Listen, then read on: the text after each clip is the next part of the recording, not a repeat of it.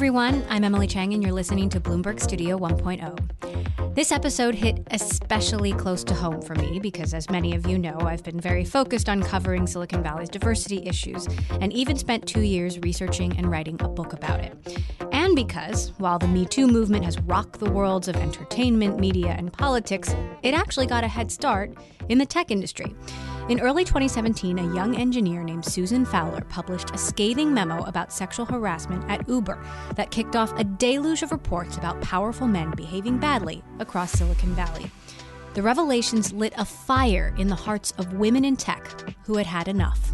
In 2018, a group of female venture capitalists banded together to found Allraise, with the goal to change the face of those investing in tech startups and the people who build them. It's the industry that is changing the world faster than any other, yet it is also one most dominated by men.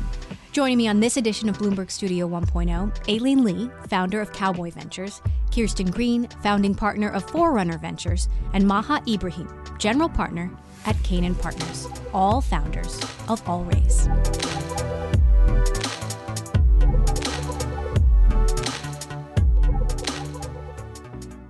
In April of 2018, you all were on the cover of Forbes magazine.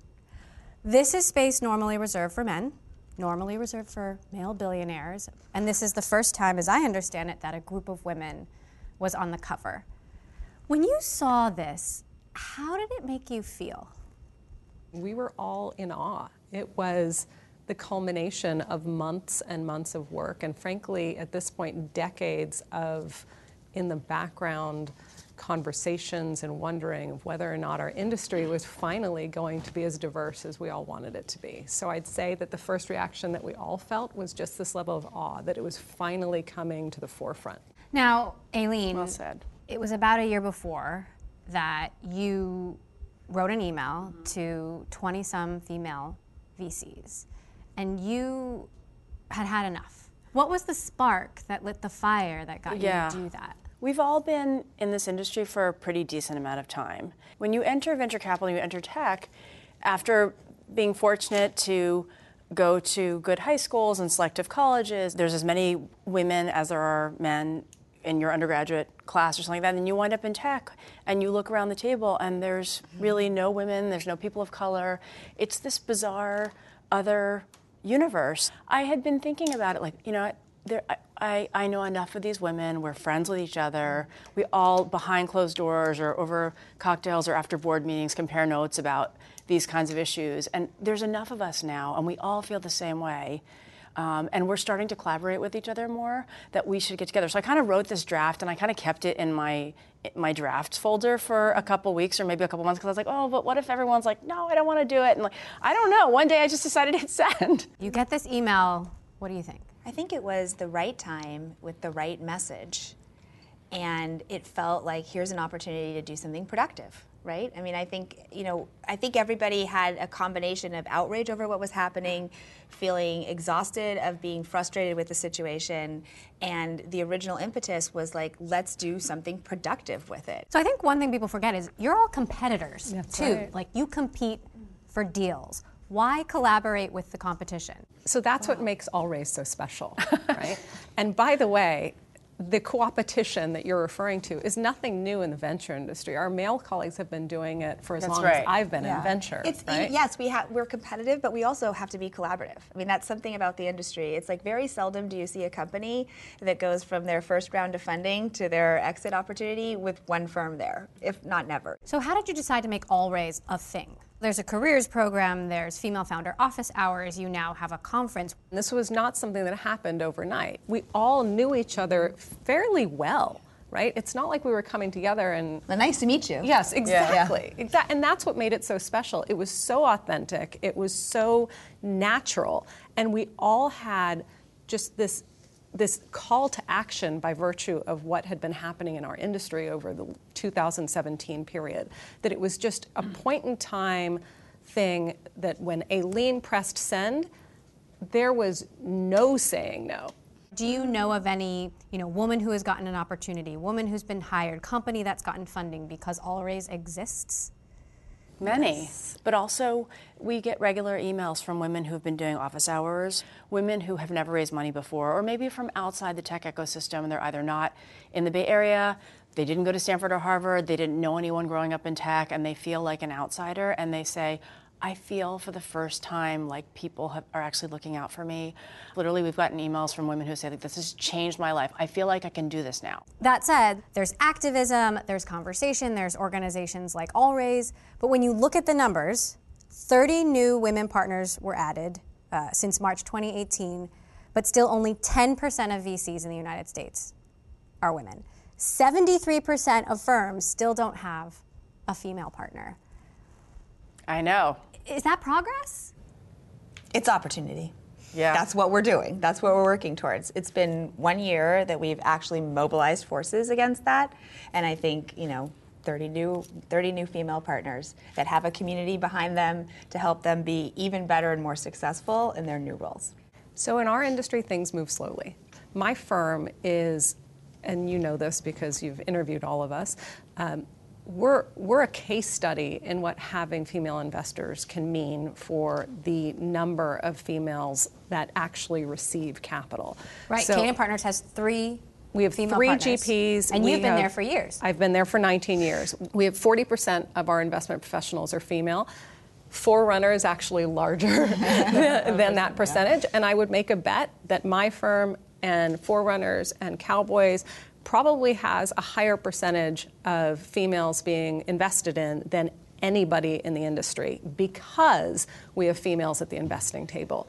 So what I would wait to see is how that number changes over the next 5 to 10 years, unfortunately, not over the next 1 to 2. There are those who think that Allraise isn't necessarily going to be as successful as you think. Frida Kapoor-Klein, another investor, is skeptical of the work that you're doing, saying, and I quote, "It will predictably fail.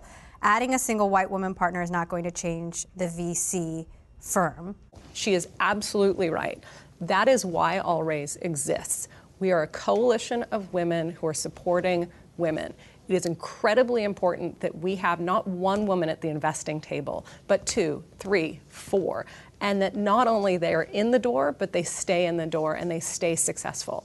And it's also fair, I think, to be skeptical because there are examples of firms that are either marketing that they have women or hiring investment professionals and not supporting them or saying, I hired a woman, like Check the box. checked, done, high five, let's go do what we were doing before. And that's not good and it doesn't work.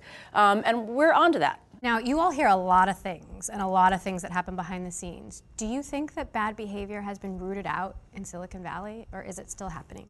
I mean, bad behavior happens like in life. It's like people, there's good people, there's better people, or whatever. So, I mean, I think I don't know that it's ever going to get rooted out in all kinds of places, but I think that there is a light that has been shown on it, and there's a conversation that's acceptable to have about it, and there's questions that are fair to ask or even expected to ask. I get asked a lot, can these guys have a second act? We hear, some of these, they're writing books, they're raising money, they're the CEO of a startup. Is that okay? Is there room for redemption? I mean, I think we have to stay hopeful that people can change and that people can evolve. So that's a yes. Mm-hmm. I want people to be the best versions of themselves. And just because they found themselves in a time in their life where they haven't lived up to that, I hope that doesn't mean that they have to walk around for the rest of their lives like not being the best version of themselves. I'm really focused on giving people first chances. I think there's a good answer. There's a lot of people who have not been given first chances, and that's what we're trying to work on. Yep.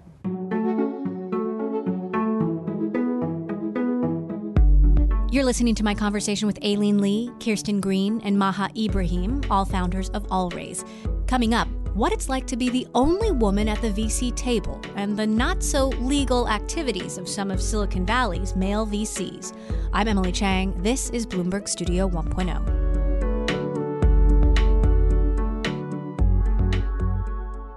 Let's talk about how you all got your first chance. So, Aileen, I want to start with you.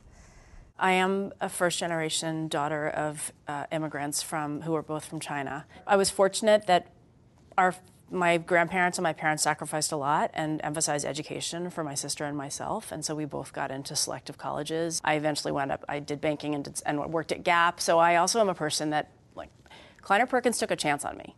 Like they had hired all men in the past, and generally people who went to Stanford, and generally people who were working in tech, and I was working at Gap. And then I've just loved my job ever since. Now, you joined Kleiner Perkins as an associate partner. You worked really closely with John Doerr. Of course, it's interesting because Kleiner is one of the most sort of storied venture capital firms, but was also sued for gender discrimination by Ellen Pao. What was your experience at Kleiner like? Growing up in tech and in venture capital, when you are the only woman around the table almost all the time, is not easy. And you see and experience a lot of things that by legal definitions are not legal. And people choose to handle it in different ways. Ellen lost her case in court, but do you think she should have won? I was surprised on one of them that she did not win. That's all I'll say.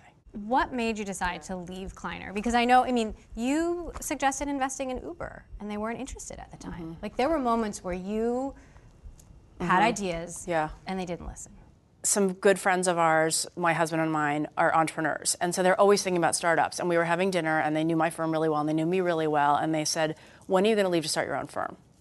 And it had not crossed my mind that I could do that. And it hadn't even crossed my mind that people would think that they would still be my friends if I left Kleiner Perkins. Wow. Wow. Good thing you've debunked that. I realized that I was probably, I had gotten a little too attached to it. And I had been there for 12 years, and then this whole new seed ecosystem was developing, which was more collaborative. It's a different pace and velocity of investing, and that also I would have a chance to actually really find my conviction and my gut, because when you're at a big firm, even though if you're a senior partner, there are a lot of big egos in the room, generally at all venture firms, and you're kind of gaming the system when you bring companies forward based on how you think they're going to be received. So it felt like going back to the basics, kind of really small, low overhead, just working with meeting with companies, working with founders, and not having a lot of infrastructure was what I wanted to do next. So you left, you started your own seed fund, and that was a big deal when you did that. I guess at the time I didn't realize it was. Well, we had a lot of conversations about starting our around firms. that time. So this is a perfect segue. Yeah. Because you, Kirsten, you came from outside the Silicon Valley. Right. When I got an email from Aileen Lee saying, hey, I hear your name, you're doing this and that, we should get together, it was like I got an email from a celebrity. I was so excited. It was an early validation to me about how important it was to have community in this business. You started out as an analyst. Yep. You were going to malls, trying to figure out foot traffic and what was happening in e-commerce. I was drawn to investing because I was interested in learning, and I was comfortable with math and analytics. And so that seemed like a good combination. Finding unique investment ideas that other people weren't onto already was sort of what really hooked me in the business. And ironically, one of the companies you both invested in was Dollar Shave Club, which is a razor company which sold for $1 billion. Yes. High five. High five. That's right. Now, Maha, you are unique in that you've had check writing privileges at Canaan from day one. Yes. Is that correct? That is correct. So you came in and you didn't face a lot of these things, at least in your own firm. I didn't. And I didn't know at the time, or for years, that it was unusual. I had always been, through high school, through college, through my PhD program, through working at a telecommunications startup, always been in the minority. So it wasn't anything that I thought was strange going into a venture firm and being the only female, right? I was at a 1,000-person startup with 4 female VPs, of which I was one. That was just what I knew. I was acclimatized to it. You've always looked at consumer and enterprise. That's correct. Tech so companies. I started my career, and probably for the first 8 or 9 years, only invested in infrastructure and data center and storage type deals. It wasn't until about 10 years ago that I did my first consumer investment, and that was not planned, right? It was a company that ended up being a consumer company over time. So I'd say I kind of waded into it inorganically. You're all sort of unicorns in venture capital because of what you have accomplished, and Aileen actually coined that term. So I want to take a moment to recognize that, because that term came from you. The analysis that underpinned it, I'm equally, if not more, proud of, because our industry historically has been very, even though we manage so much money and create so much economic opportunity, there's been so little data and so little analysis historically of private companies that I was really interested in trying to do a truly accurate quantitative analysis of what these companies have in common and the trends. And some of the trends I thought were really hopefully helpful for the entrepreneurial ecosystem.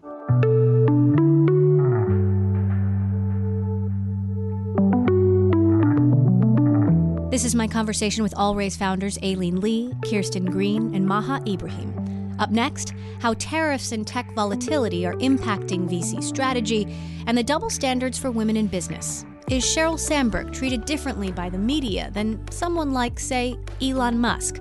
I'm Emily Chang. This is Bloomberg Studio 1.0. Stay with us.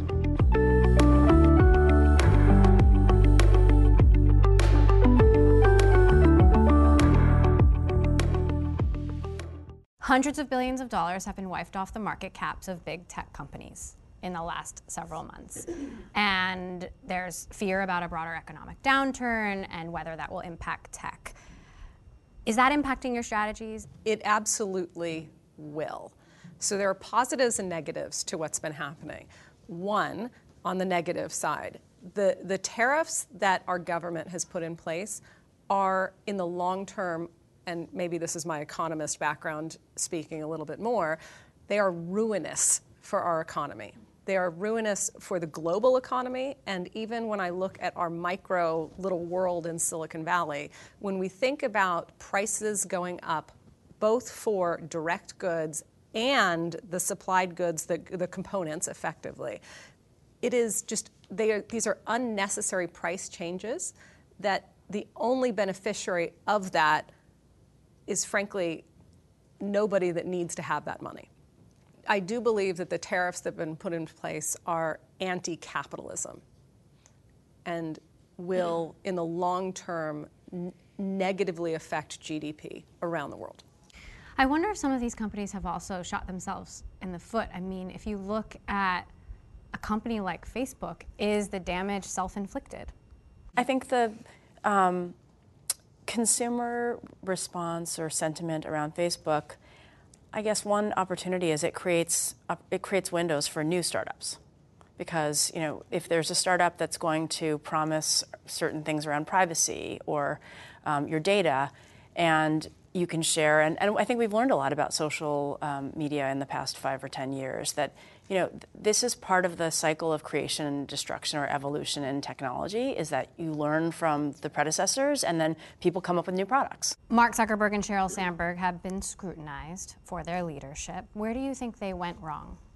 I mean, it's pursuing dollars at any cost at the end of the day, right? They were willing to, whether it's them or whether it's people under them, I have no idea, right? I mean, that's for you to pick out as journalists. But I think they were willing to sacrifice a lot of their principles for the almighty dollar and share price. So Sheryl Sandberg specifically has been heavily criticized for, whatever shortcomings she may have had.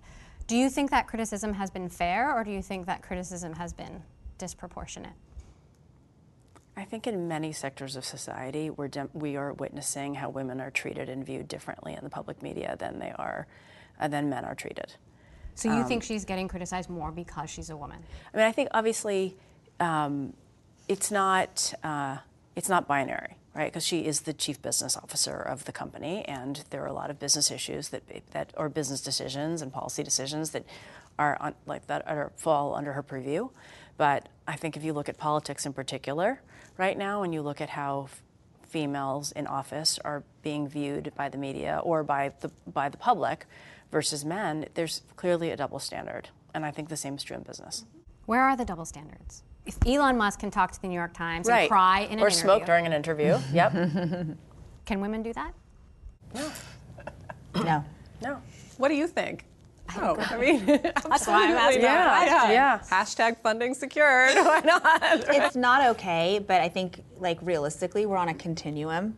of kind of integrating women into different roles and different businesses. And like while we're on a path to carving that opportunity out, we're held to a higher standard. Well, and I wonder if we're doing this to our detriment, society's detriment, the detriment of these companies. Like Marissa Mayer, who was so picked apart, where is she now? There has to be an acknowledgement that we are not all uniform, right? That one woman does not equal the next, does not equal the next. Right? Right? We are all very different. Our investment styles are very different. Our personalities are very different. That doesn't mean that we can't come together and produce something that is excellent and where we can succeed. In fact, that means that we can come together and do great things. And the other thing that I think has changed in the past year that I'm excited about is I'm starting to see, I think we're all seeing more men stand up and call these things out, right? I think it's exciting to see more men willing to stand up and say what they think about these issues. I mean, there's talk of Amazon needing regulation. Like, are you concerned about regulation for tech? Could that hurt? I mean, I think about it from a business perspective and from a consumer perspective. I don't want to live in a world where there's 5 choices for everything. Like, it's not enough. It's not going to be as interesting, and I don't think it's ultimately going to be good for us.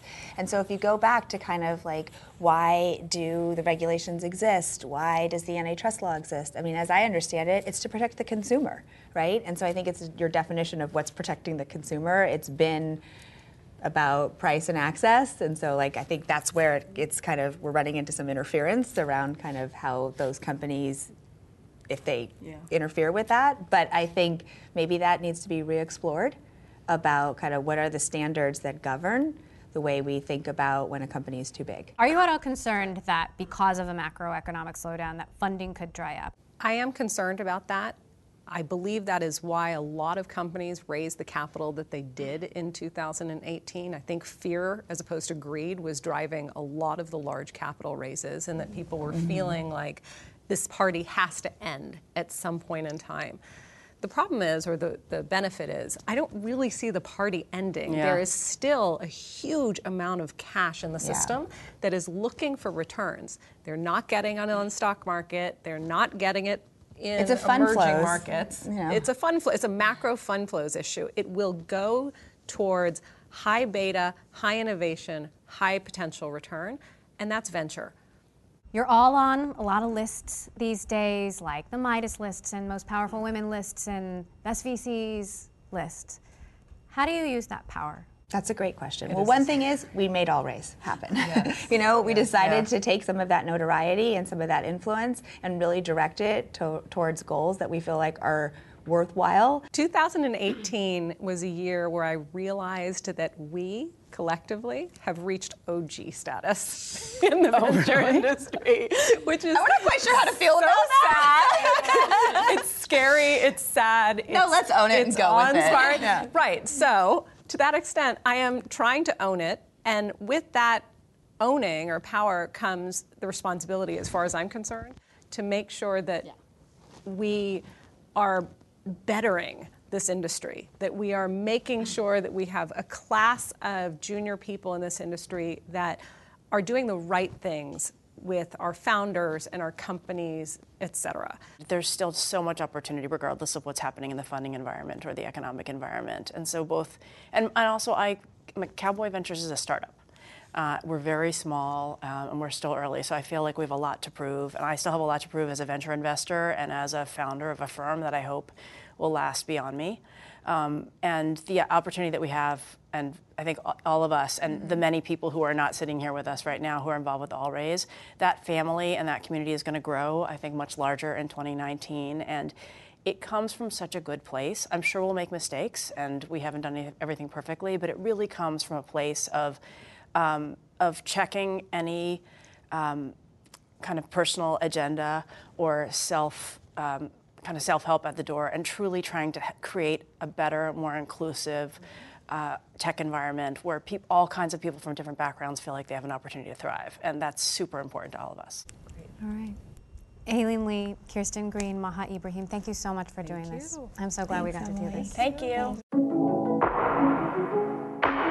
Bloomberg Studio 1.0 is produced and edited by Kevin Hines. Our executive producer is Candy Cheng. Our managing editor is Danielle Culbertson. I'm Emily Chang, your host and executive producer. And if you're interested in learning more about this topic, check out my book, Brotopia, Breaking Up the Boys Club of Silicon Valley. This is Bloomberg.